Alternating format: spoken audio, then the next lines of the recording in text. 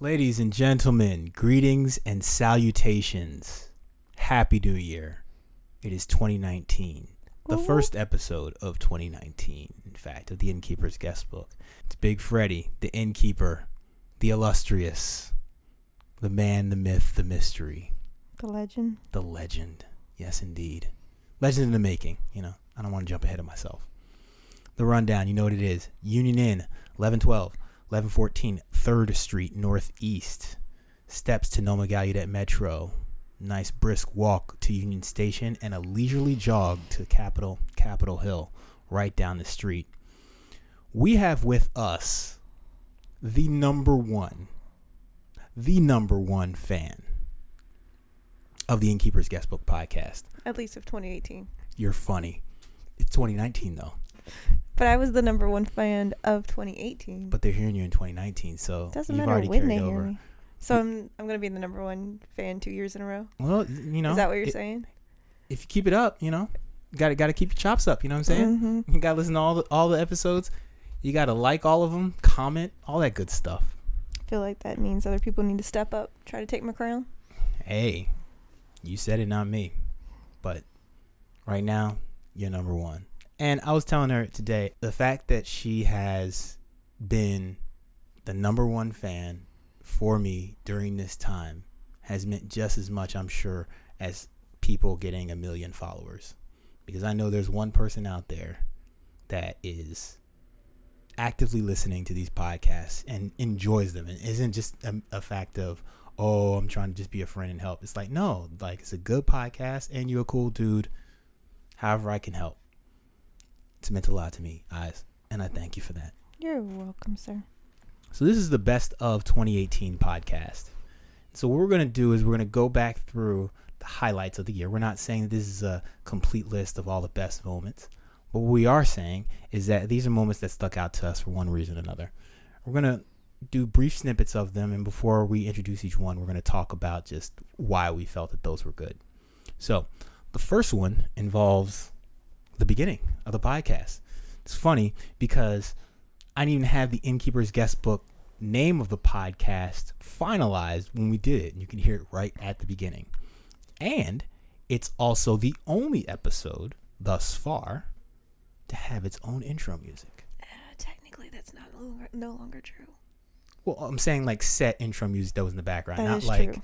not like somebody singing like in episode 31 or us playing a YouTube clip like we did at the beginning of what was it, number 7 Yep. with Q and number 21 with Tamara? That is true. I think it was, yeah.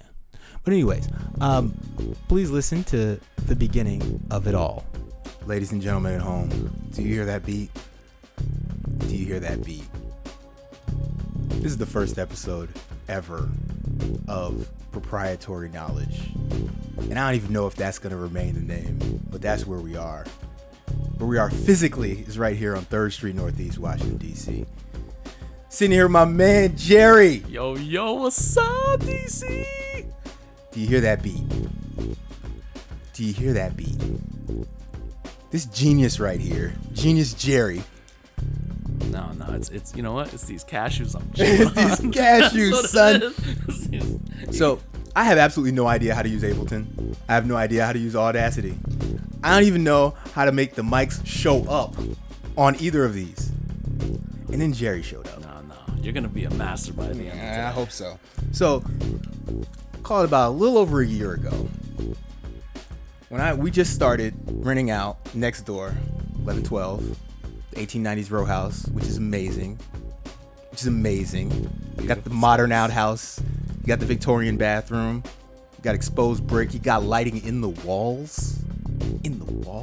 Anyways, he came and stayed with us with a bunch of his friends, man. And he's man, that was the best place. one of the coolest guests I've ever had stay at the house. Yo, that was one of the highlights of me ever coming to DC. And I've been to DC a few times, but staying in your place, that was a great experience. Yeah, I really appreciate it, man. A lot of blood, sweat, and tears in there. I'm glad we put some smiles on some faces. So, fast forward a year now. He hits me up on a text like, yo, Fred, we're coming to DC. I said, no doubt, man. We got the Cozy Petit up and running. And in the front, we got the podcast studio. Podcast. Yes. And I hadn't even recorded anything yet. And I was just about to go online with everything. And now here it is, April 2nd, 2018.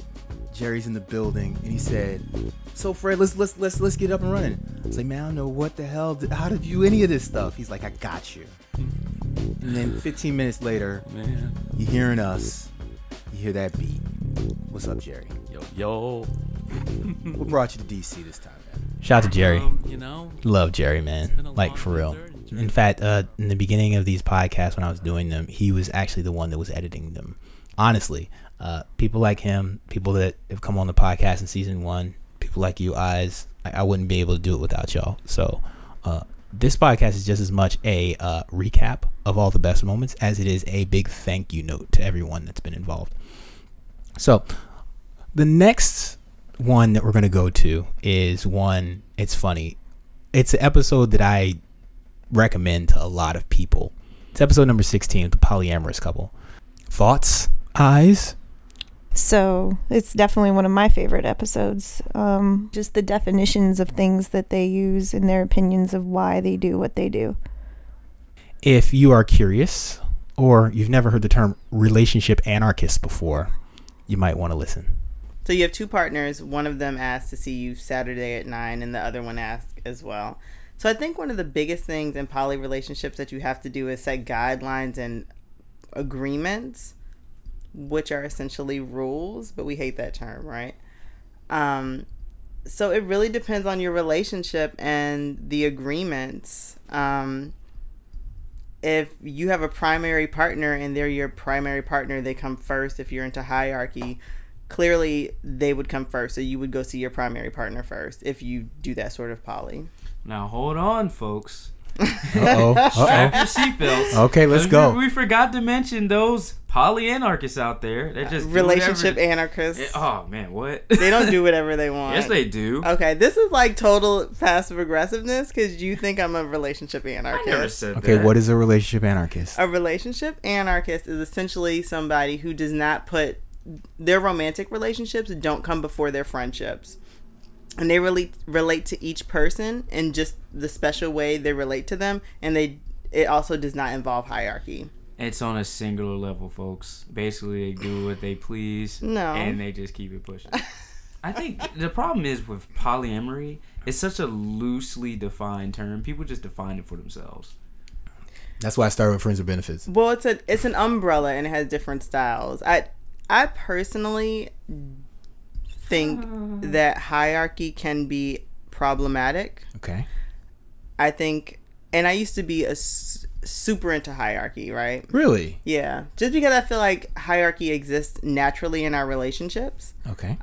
Just in general, like you're gonna save your mom before you save one of us. You know what I mean? Like there's just a natural hierarchy. Somebody comes first, but I don't know. I think that it can be dehumanizing. I think referring to another person as a secondary partner can be problematic. Next clip, it's my personal favorite of all the episodes, of all the guests you've had so far. I enjoy listening to the ones with Q, so much so that I begged you to make a second one with him. And you begged me to shout you out, have him shout you out. First of on all, the second I never episode. said that. You offered to do that on your own. Yes, I did. I was just excited that you got him back in there because I wanted to hear more about his particular career and just listening to you both just nerd out back and forth towards each other. Yes, indeed. And there will be a part 3 and hopefully a part 4. Hopefully he can be a recurring guest on the podcast, like for real. That makes me excited. Him and I skim the surface of nerding out. Give it a listen. The scale of machine learning and AI will eventually make obsolete a lot of jobs. And the one thing that a computer cannot do is pick a random number. Even when you have a random number generator on any sort of thing you have, what that was some programmer putting, I don't know how many sheets of numbers randomly down. And then the random number generator just goes to the next number this person did. So we're going to do this now. Okay. So, all right. So this is the thing that really, really messes with me when it comes to the idea of randomness, right? The title of the book, However, I will bastardize the title of the book, or at least the content of the book, in order to use the title of it, which is Fooled by Randomness by Nassim Nicholas Taleb, also the writer of The Black Swan and Anti-Fragile, a great trilogy. No, it's 4 books. So, but the trilogy will do, The Bed of Prostitutes, yeah, whatever. So this idea that like a computer can't select a random number. Well, let's not point it at you, right? Let's point it at me. We could do the universal royal you, but let's just point it at me. So let's point it at me. I am not going to. I've made my choice before I've uttered a word, before I become aware of the choice that I made. So the idea of free will, my free will has already been processed by my organic structure of a brain. So now it's just a matter of that signal going to, because I believe in the separation of mind and brain. I think they're 2 different things. I'm under that school of psychology, right?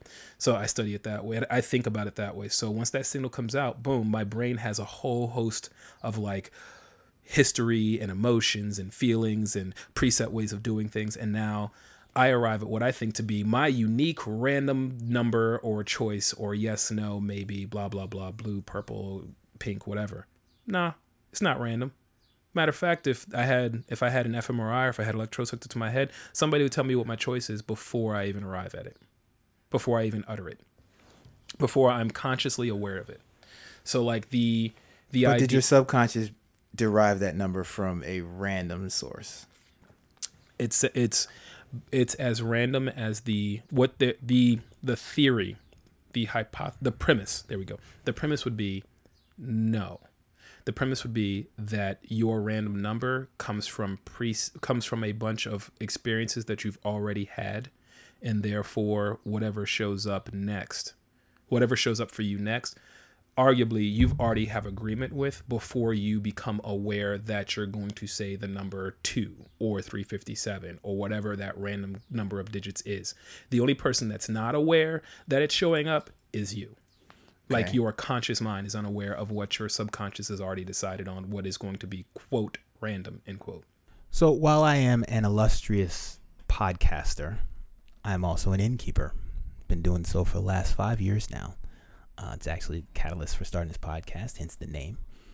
So it's always, always, always a pleasure when I have other guests that are innkeepers. There's a lady, Deborah Phillips, who came and stayed with us for a little over a week, actually. And we had a number of conversations. But she's on the West Coast, and she has a house in Pacific Palisades, which is just north of Santa Monica, but south of Malibu. It's one of my favorites, but this is kind of like a teaser for the remainder of the episode. We really talk a lot about her house in Pacific Palisades and her experiences as a host for short-term rental guests out in California. But yeah, give this one a listen. Kind of early on, we had a young woman come staying with us. She had actually rented an apartment through Airbnb to herself in West Hollywood, and she was auditioning for parts here in the United States, and she called us one night and said, "Can I come and stay with you immediately?" And we said yes. And she had a bad experience where she was staying, so she moved to where we were, and she was downstairs in one of the bathroom suites. And it ended up that she's a very, very famous actress and star in Austria and Germany. Her name is Miriam Weichelbraun.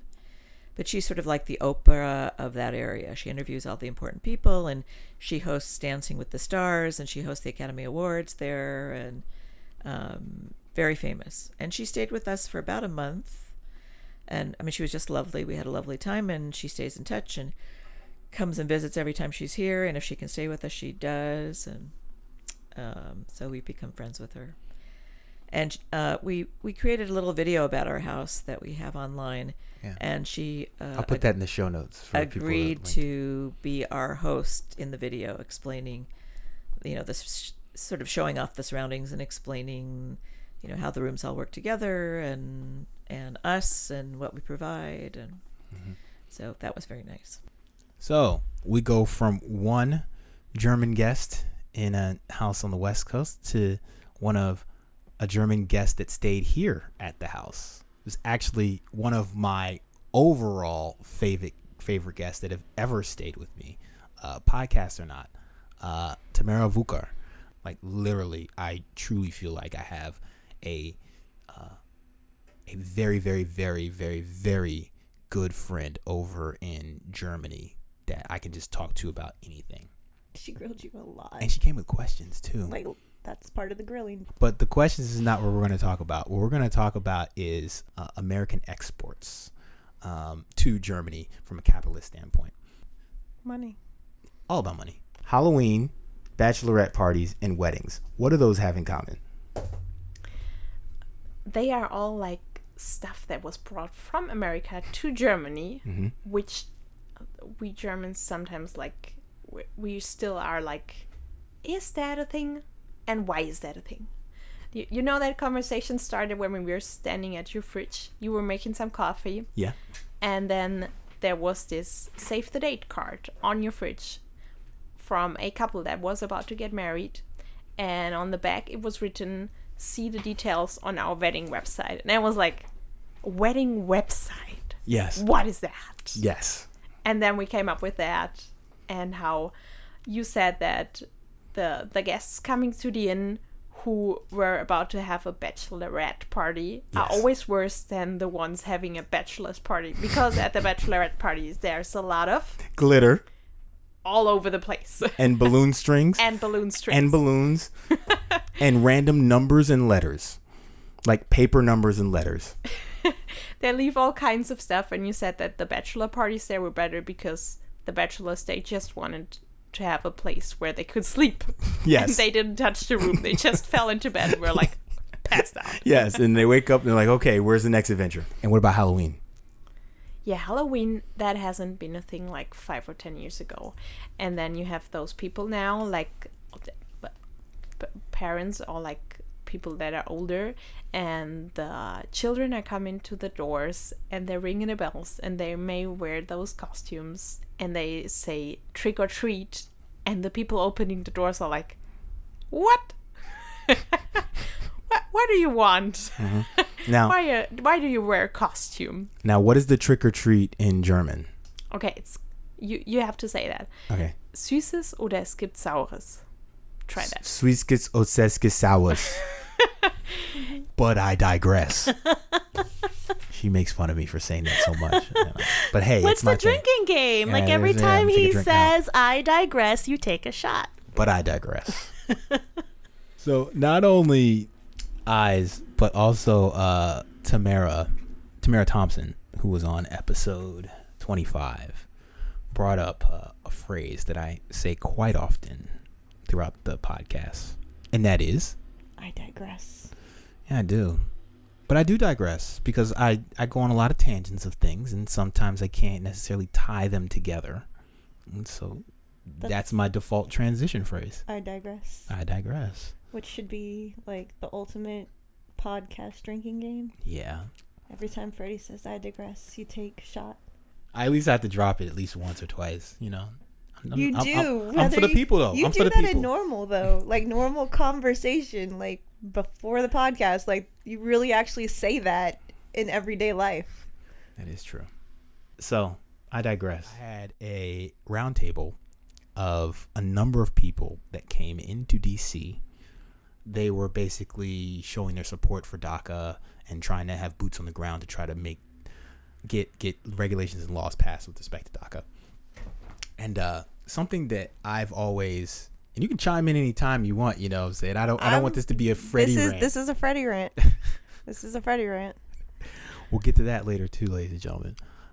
But one of the things that I've always thought about with America is that America hasn't reconciled whether or not it is a nation of the descendants of the forefathers of the framers of the Constitution, or if America is, as I was saying, a nation of immigrants. So I felt that would be a great chance to get some intellectual answers on that. So actually, the U.S. government has clarified that for us. The United States Citizenship and Immigration Services has removed the quote, "We are a nation of origins," from their mission statement. So That when was answers this your done? question a couple of months ago. Yeah. Totally got swept over, but that is no longer in the mission statement. America's I going think to we lie. can just clarify for the average person listening to this podcast, what do we think about the idea nation of immigrants? I mean, that's not completely correct. Yeah, I mean, like, indigenous people lived here before any immigrant came here, and then many people were forcibly brought over as slaves. So as an immigrant, I don't feel comfortable with the idea of talking about America as a nation of immigrants either. I think that leaves out a lot of people. The whole United States is a nation of immigrants framework. Where it falls apart is the fact that it ignores the fact that people were here before Europeans settled it, and not only that, is that it was built upon like the blood and sweat of slaves that were forcibly brought here, and they aren't immigrants, and they didn't come here seeking a better life; they were forced to. Yes. And to suggest that America was built on immigrants, which is a word, it's a phrase used by people like rich white old men today to suggest that it was these European immigrants that brought their like immigrant skills over and developed America to where it is today, you know? Okay. I think versus that, it's more interesting to think of like an American history, legal history, like what is a citizen? Okay. You know what I Right. mean? There's Like always if you been a look at border. immigration, legal history, and immigration laws, like the first ever exclusionary law was excluding all Asian people. It was the Chinese Exclusion Yeah. Act. Actually, specifically the Page Act of 1875 Sure, excluded sorry, for Chinese Chinese women women, because they yeah. thought they They were were all prostitutes, prostitutes. Talk about sexualizing Asian women. Wait, And wait, also say then that with again, the please. stereotype of Asian men becoming emasculate, you know? Yeah. There's- Wait, yeah, so but- please Speak repeat the about Page Page Act again? So it was actually the very first exclusionary immigration law in the United States called the Page Act of 1875, where they denied Chinese women entry because they claimed that Chinese women were prostitutes who would come to corrupt white American men. And how long was this law in the books? This was in 1875. I don't know how long it was law for, since like there was a big overhaul of the immigration system in the 1900s. But that set up the grounds for the Chinese Exclusionary Act of 1882, which then set up ground for like the many exclusionary and that immigration stayed in laws. place till 1965. The point is that after European colonization, the concept locked of the illegal doors. immigration never existed until they realized that people other than Europeans were settling into America. Once they realized that Asians or Africans were settling into America, that's when they decided to exclude certain people, and that's when the term illegal immigration even started to be circulated. Yeah, no, you're right, and I'm glad you all brought that up because the semantics is extremely important. And my apologies for using Nation of Immigrants because I never thought about it that way in terms of the framework in which you're looking at what an immigrant is. You rant all the time. Yes, I do. I'm just trying to start a rant. You trying to get me back, right? Trying to get you. I done listened to your motherfucking ass go off on sushi. You gonna listen to me? Well, yeah, I like when you went off on sushi. What Like about when you it? talk about Japan. Like I feel like anytime that you mention it, which you mentioned it definitely in more than one episode, you could hear like the travel in your voice, like the fondness that you had for that particular trip. Yeah, I will say it's made me want to go to Japan a little more than I had wanted to in the past. telling you. So, episode 1. Shout to Jerry again. Jerry, you are my man. We gotta get you back on the podcast for real. But I don't know how we got to talking about Japan at all, but we did. It was a good rant. What are some other rants that stick out in your head? I think anytime you are talking with Q and nerding out, like it's like a journey. Oh, yeah. Like you guys start on the letter A and end up in Star Wars. It's a beautiful thing. But yeah, listen to me rant, because this is the rant of 2018. Anyways, getting back to what I was saying, I went to the here we go, the Shizuki Fish Market.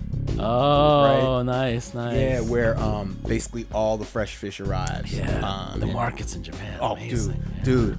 And so I ran into some guy that was there. Yeah. And he spoke fluent, English. I want to say he was Asian American that was visiting there. Yeah. So he was like, "Yo, man, this spot right here." It was a line for this sushi restaurant that was in there.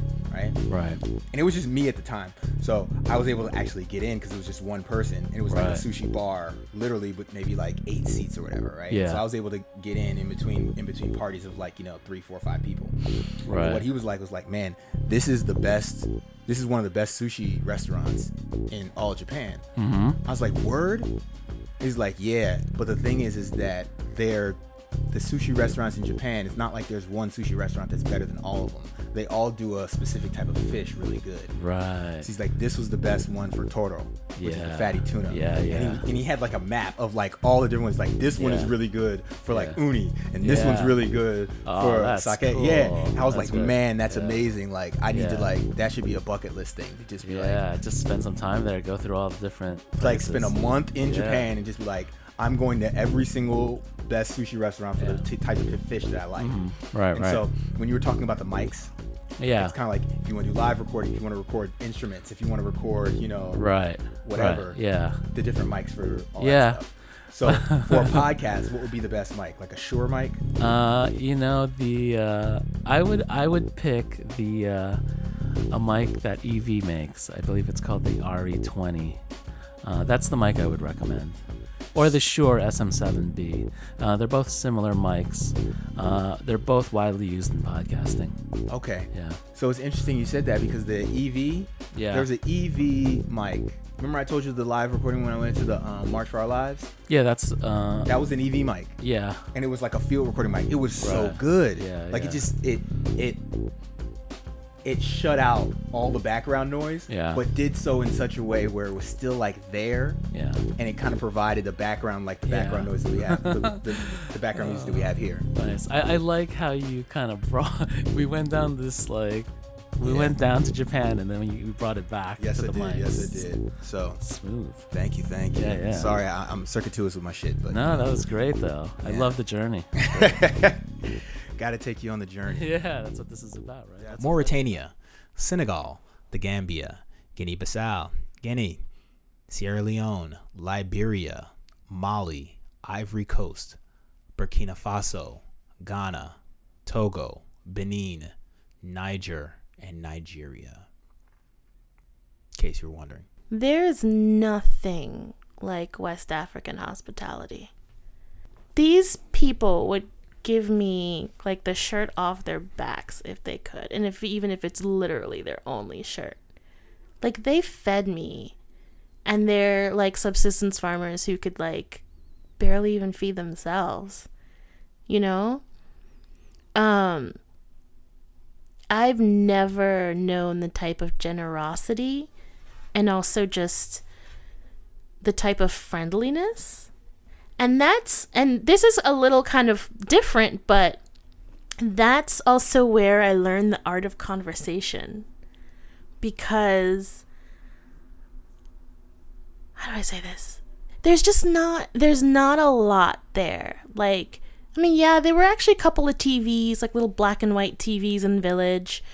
You might get the car battery, hook it up at night, and maybe watch the news or something. But for the most part at night, we're sitting around like a fire, and we're talking, sharing stories, talking about what Farmer 1 did to Farmer 2, like what the kids are doing, like whose wife is cheating on him or not. It's like the human experience. Yeah. And there's just not a lot to do. So you talk. And you sit around and you talk. And there was a lot of nights where I just sat, and I still couldn't even speak Bomber correctly. And I just sat and I just listened. But, also sitting and listening, I remember there were certain times where my host mother would share some really she'd start gossiping with me about things going on in the village. There's always one in the village. And you know what? You also start to realize that everybody is the same. I remember the one moment where I started realizing just how similar every mother is, no matter where the mother is, like in the entire world.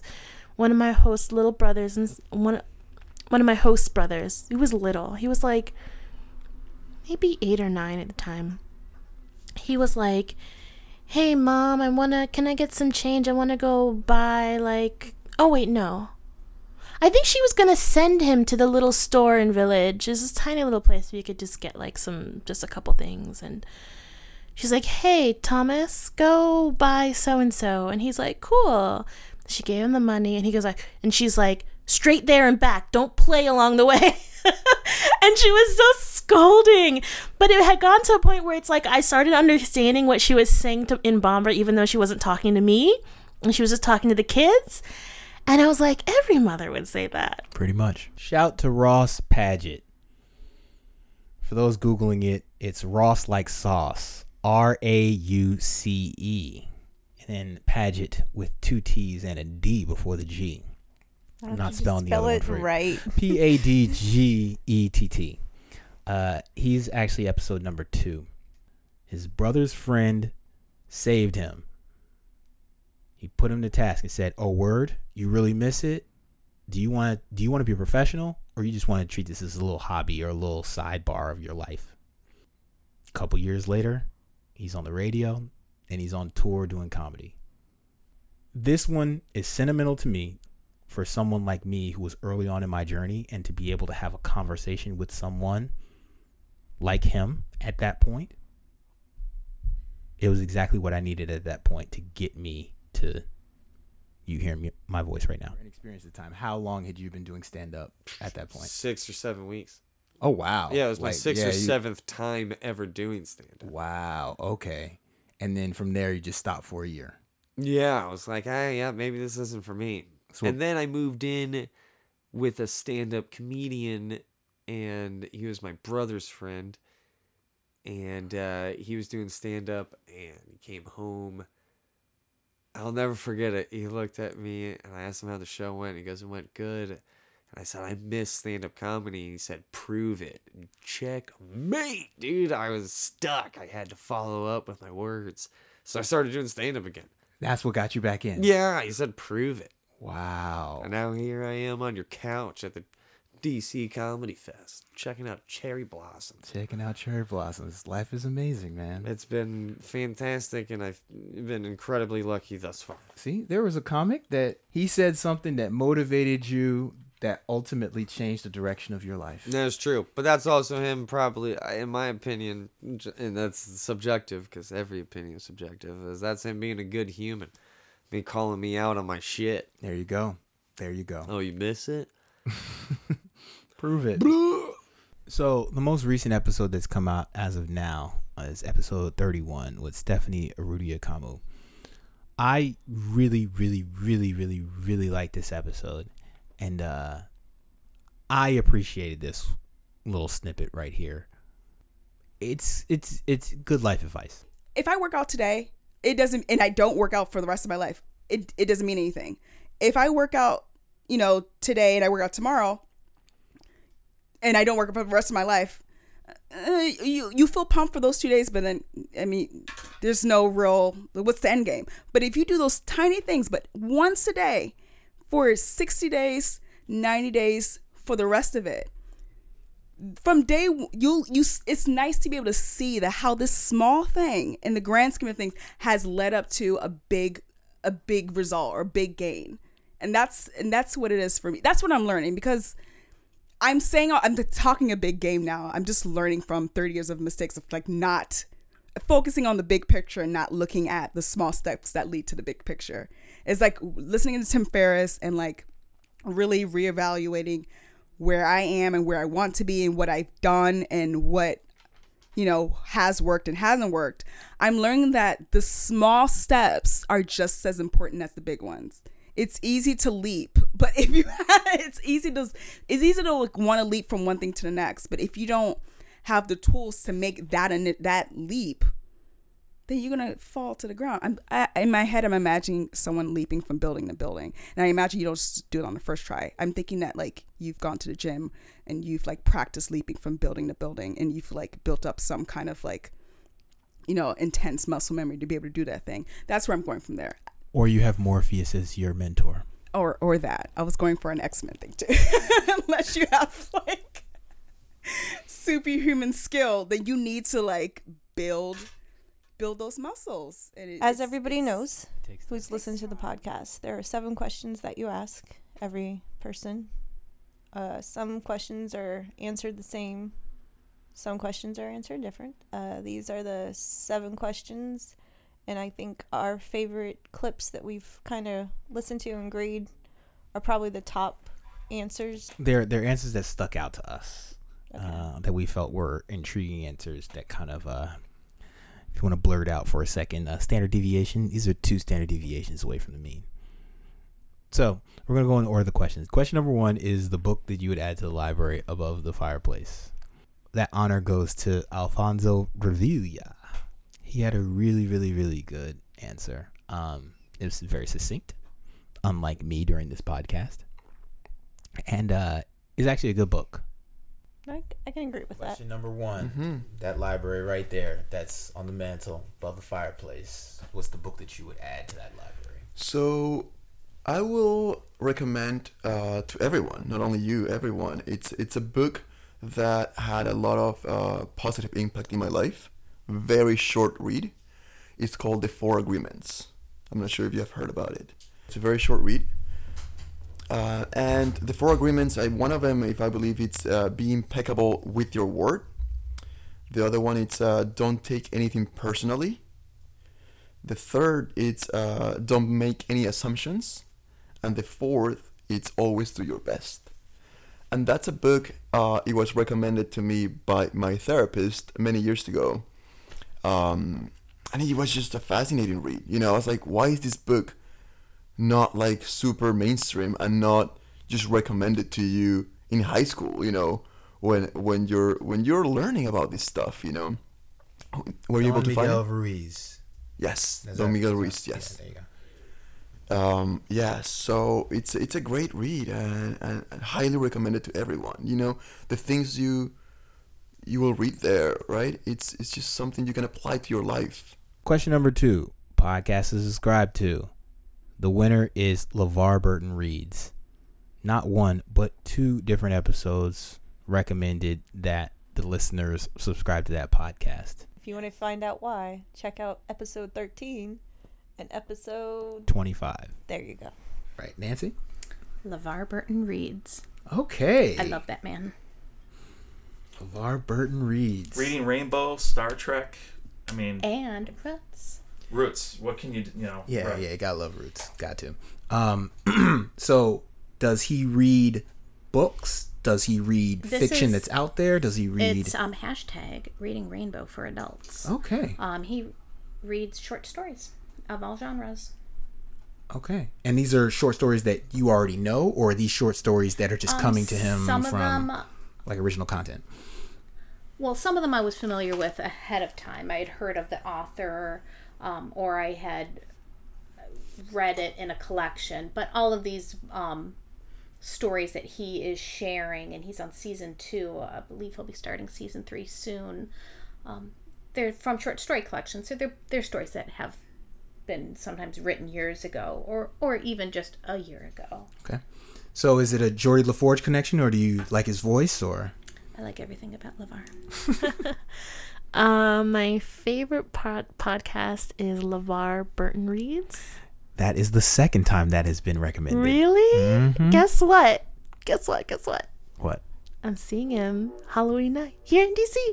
He's here. Is he going to be doing like a live recording of? All right. Mm-hmm. Now, are you going to dress up? Oh, I don't know.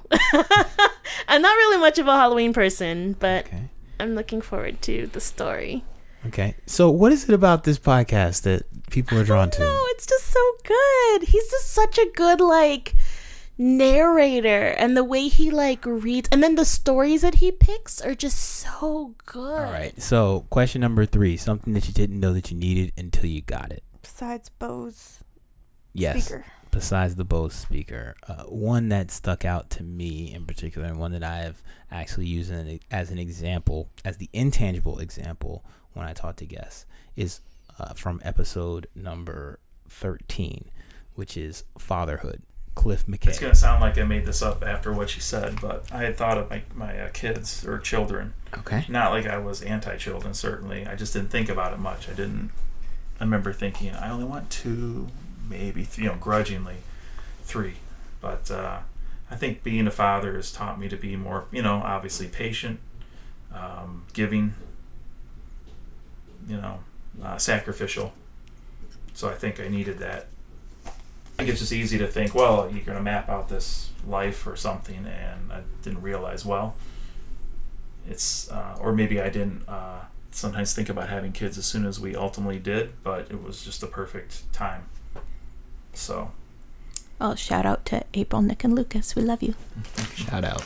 Question number 4. Bucket list place to travel. Africa. People are sleeping on this. Like, seriously, you are sleeping on Africa. Yeah. They think that it's like, you go there and there's this nothing, and it's like, oh, I'm just gonna like walk around in the bush. I'm not gonna see village starving kids and blah, blah, blah, and disease. No, Europeans have been vacationing in Africa forever. Yeah. And like, there are resorts, there are beaches, there are wonderful restaurants. Actually, I think I had some of the best sushi I've ever had in Dakar. Wow. I mean, probably outside of like Japan or whatever, but like, it was amazing sushi. And it was like at a restaurant that was like Africa, right? It's a pretty large place. Right. So, I mean, it's kind of a non-answer.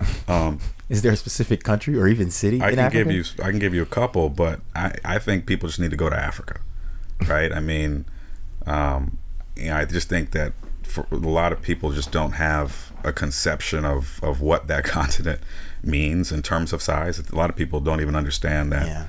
Yeah. Most globes don't accurately even show. Yeah, they don't understand like the magnitude of Africa and how many countries it has in it, how many cities it has in it, what the population, and how many other continents biological, you could fit inside ecological of it. Diversity, the I don't know what would you call human diversity that's in that continent. I mean, it's just extraordinary, and I think that just to go wherever people go, put foot on that soil where people came from, right? Man came from there,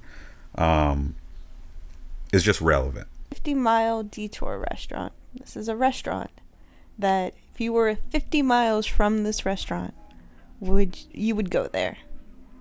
And my particular favorite answer to that is there is no place that I would drive 50 miles to detour to go eat at, because I'm one of those people who like to be on time, and I feel like taking that 50-mile detour will put me behind. It's episode 31, by the way. 50 miles off track, like, says the woman. No, that's a who lot. Has cold showers in the morning. That's not only to put throw pillows on her bed. Right, but that's half of that is like a majority of that is function. There's a reason, but like there's food along the way. Like you can stop at a McDonald's, or you can stop at like let me not do McDonald's. You can stop at a nice restaurant on the way. 50 miles. Yep. Off course. Nah. So you're not a foodie. I am a foodie. I just haven't had. You wouldn't go 50 miles to eat somewhere. I haven't gone to a place that I'm willing to go 50 miles off course. If I'm supposed to go here and there's a restaurant that's 50 miles in like the west or in the opposite direction. That's north of Baltimore. Like, wow. It's good. I haven't. Do you have a place that you're in real life? Chrisville's in Silver Spring. 50 miles. 50 freaking. You would go. No, you wouldn't. I would walk 50 miles. And yours, Freddie? What's your favorite? I taste delicious. The second place that I would do is also in Colombia, in Medellin, and that's in cielo, which means in the sky. Okay. There's another There's another Colombian-inspired restaurant, and their big thing, not their big thing, but one of the things I enjoyed was they brought out a bowl, and they said, take off your watch and your bracelet and your cuff and stuff, and ladies, take off your rings, and gentlemen, if you have any more stuff, you can put your hands out over the bowl. So you put your hands out. They come around with this gravy boat, and they pour chocolate on your hands. Okay. And you're like, oh great, now I'm gonna have to like wipe this off with something. Yeah, your mouth. Then they're like, this is for the cocoa beans that are here in Colombia, blah blah, all the rest of these things, and you're like, oh, this is great. So who's gonna clean this up? And then they're like, so, you know, the chef wanted you to have clean hands for, you know, once you have clean hands for this event. So we also want to celebrate the coffee. So they pour ground coffee on your hands, fresh ground coffee on your hands. So you're like, okay, now I got chocolate and coffee on. You want me to exfoliate my hands? All right, great. So we start rubbing our hands. They're like, rub your hands together. They're like, this is cool. You know, your hands are going to be really soft. And you start noticing that they're picking things up. And then you notice that they're leaving. And the lady turns and she says, and now you'll be left to lick off your hands. And so you're licking off chocolate and coffee grounds from your hands. And, you know, for me, I'm sure there's someone on the internet right now that's like sitting there going, oh, this happens to me every day. But for me, I was like, who's going to clean this up? I'm not licking. You just got me to. So, by the way, I am delicious because if you. Because if you cover my hands in chocolate and coffee, it's amazing. Mm-hmm. So, but no, all jokes aside, it's man, it sounds very romantic. Like if you went there with your like on a honeymoon or something like that. Yeah, like, yeah, baby. Go ahead, lick my fingers. I felt terrible being there with clients, but at the same time, I found out I was delicious. So, the final one, we're gonna lump this into one whole little snippet intro because I was about to fall asleep. He's about to fall asleep on the therapy couch. Yeah. So comfortable, man. So comfortable. Both these go to one person, and I wanna caveat this by saying I love every single one of y'all that has come on the podcast thus far and given me your answers for number one skill and number one talent. We're not trying to say that this one's better than yours or anything like that, but they were just so far unexpected that it puts a smile on my face listening to them. And it goes to episode 20, Pamela Poon. Shout out to you out in San Francisco. Just listen and you'll get what I'm talking about. Number 6, your number one skill. This is your number one honed craft. This is so weird, but filleting fish. Oh. Because of poke. Okay. I had to help my boss fillet fish. And because we have such a high turnover, like in terms of we sell so much fish that I have to do it really quickly, so I can fillet fish really quickly now. And now I have carpal tunnel because of it, actually. Wow. Yeah. So in a given shift, how many fish were you filleting? Well, I'm not sure in given. Okay, and within an hour, I can cut up like 10 salmons. Okay. And are you using but with the tuna? No, unfortunately. That's why it takes so long. Using a butter knife? Yeah, literally, at one point, it was like a butter knife. Wow. Because you just go so fast and like sometimes you lose the knife sharpener and you're like, oh shoot, whatever. You just keep cutting. Isn't there a special knife for that though? Yeah, but it wears out really quickly, to be honest. And if you have like other people using the knives, they just don't know how to keep it well, so you end up not buying expensive knives in the kitchen. Store away. Okay. Yeah, but for tuna, which is like 40-pound tuna, that takes a while. I think that takes like 20-30 minutes for me. Yeah. But you know how to do it. But I know how to do it now. Yeah. So if you ever go on a fishing trip, like you are the MVP. Yeah. But that being said, I really would not volunteer. I think I'm so done with cutting fish. The smell. I'll tell you what's going to happen. You're not going to do it for like another 10 years. Yeah. And then you're going to go on a fishing trip and be like, oh, no, I got it. Let me show you. Boom, boom. And people are going to be like amazed. Probably. Where'd you learn this amazing skill? 10 years ago when I was a manager at Poke Place. So you said, no, this is really weird. I was like, oh, well, no, we've had some weird ones. Not weird in a bad way. Like I'm saying, like I was not expecting filleting fish, but that's awesome. So I want to let you know that in the future, when guests are saying like, "Oh, number one skill," I'm like, "Yeah, we had somebody say filleting fish." That's gonna happen. I'm telling you. All right, last one. Number one talent. This is your innate proficiency. Well, not much anymore, but I was always really athletic. Okay. Yeah. What'd you play? Everything, but no, seriously, everything. But my main one's badminton. Very stereotypical, but yeah. That's okay. At one point, I was thinking whether to try for the Olympics or not. Okay. Yeah, but then this one summer I went to China. played with a family friend in the gym, a random gym. The guy before him was like not wearing a shirt while playing, so all the sweat dropped on the ground. I slipped, twisted my knee, ankle, and I'm like, I'm done. Yep. damn. After that, everything was, this is why you wear shirts, to soak up your sweat when you're playing. Wow. Yep. From then on, after that was never the same. So I just How old were you when this happened? 17, 18. So I was really thinking like maybe to go for. Now, and then from then on, I just focused on biotech, and I'm like, screw my life, I'll just party. No, I'm just kidding. When was the last time you played? Oh, long time ago. I gave up. Last time I played for fun was like a year ago. Okay. And you were just mashing on everyone. No. I lost all my agility, response. You don't have to lie to listeners at home. You played, you're right-handed? No, I'm left-handed. Yeah, so you played right-handed, didn't you? Sure. Yeah. That's what happened. I pretend. But it's very interesting because you forget that you are physically a lot slower, but mentally you respond just as fast as you were when you were younger. Yeah, so it's called getting old. I'm so sorry. No, you don't have to apologize. You're not the first person to go through that. So there you have it, ladies and gentlemen. The first year of the Innkeeper's Guestbook podcast is officially done. And you know what? It's going to go down as legendary because this is the genesis. This is from where it started. It's the foundation. Number one's always best. Yes, it is. So, I've said enough.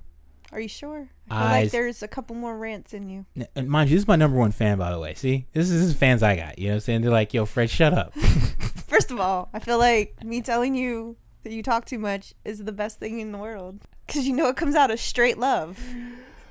Oh, we're literally steel sharpens steel. We're just trying to provide the best thing that we can for you, for your audio listening pleasure. If you're ready for more Freddie rants, get ready for 2019. Yeah, get ready for 2019. We got some Freddie rants for you, for real. They will come. Yeah, they will. They will be strong. Hey, and they'll be succinct too. How about that? They'll pack a punch. Eyes, you got any social media or anything you want to plug? Not right now.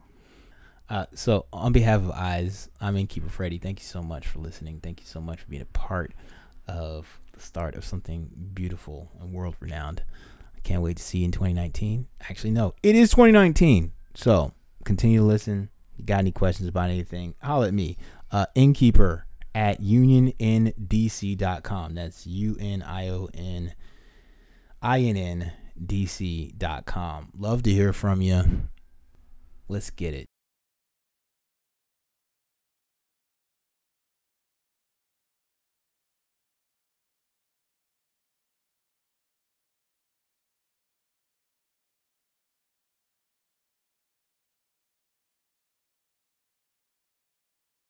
Did she say it like that? How did she say it? Did she say yes, Freddie? Depends on the lady. Or is it more like yes, Freddie? I thought we were talking about my rants. Oh, we are talking about your rants. Okay, let's go. Rant.